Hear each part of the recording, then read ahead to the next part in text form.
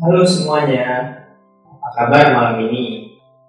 Semoga tidurnya makin nyenyak ya. Malam ini kakak ingin bercerita tentang Rawa Pening. Bagaimana ceritanya? Mari kita ikuti ceritanya dari bedtime story adalah.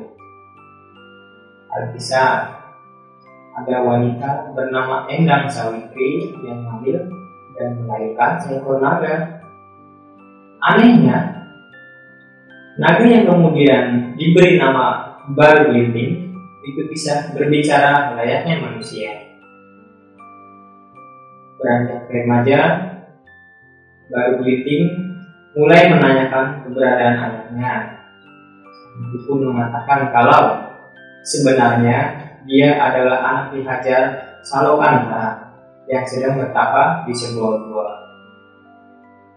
Si naga pun memintanya untuk menemui sang ayah. Dan naga tersebut dibekali dengan kelintingan semacam lonceng peninggalan Salokantara sebagai bukti kalau mereka memang ayah dan anak.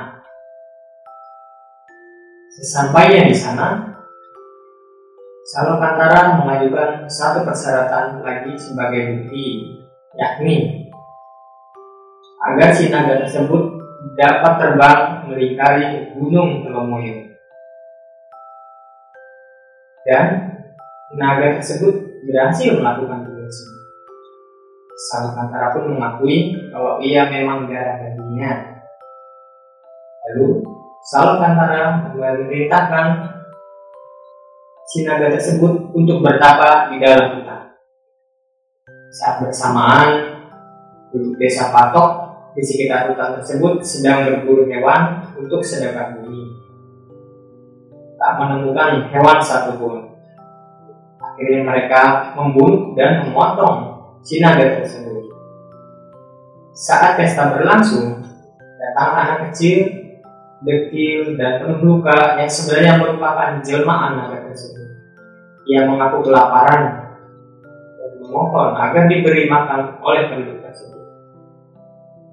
Sayangnya, mereka malah tak mengacuhkan dan mengusirnya dengan kasar. Barulah sang naga yang sakit hati pun pergi ke rumah seorang janda tua yang ternyata mau memperlakukannya dengan baik, bahkan memberinya makan.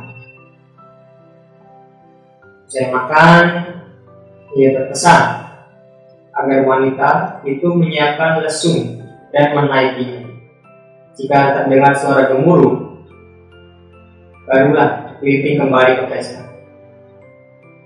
Ia mengadakan sayembara dan menentang para penduduk untuk mencabut lidi yang ia tancapkan dari tangan. Sempat menganggap aneh, ternyata tak ada satupun penduduk yang berhasil melakukannya. Setelah semua menyerah, dengan mudah si anak kecil tersebut mencabut lidi. Ternyata dari bekas pancaran lidi tersebut muncul air yang semakin lama semakin deras alirannya.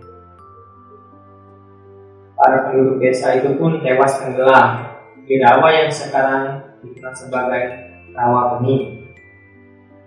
Hanya ada satu penduduk yang selamat, yakni si janda tua yang bersikap baik terhadap anak tersebut yang merupakan jelmaan dari naga. Itu saja cerita kakak malam ini. Nantikan lagi kisah-kisah selanjutnya ya. Bedtime story by adalah. Selamat malam. Jadi mantap.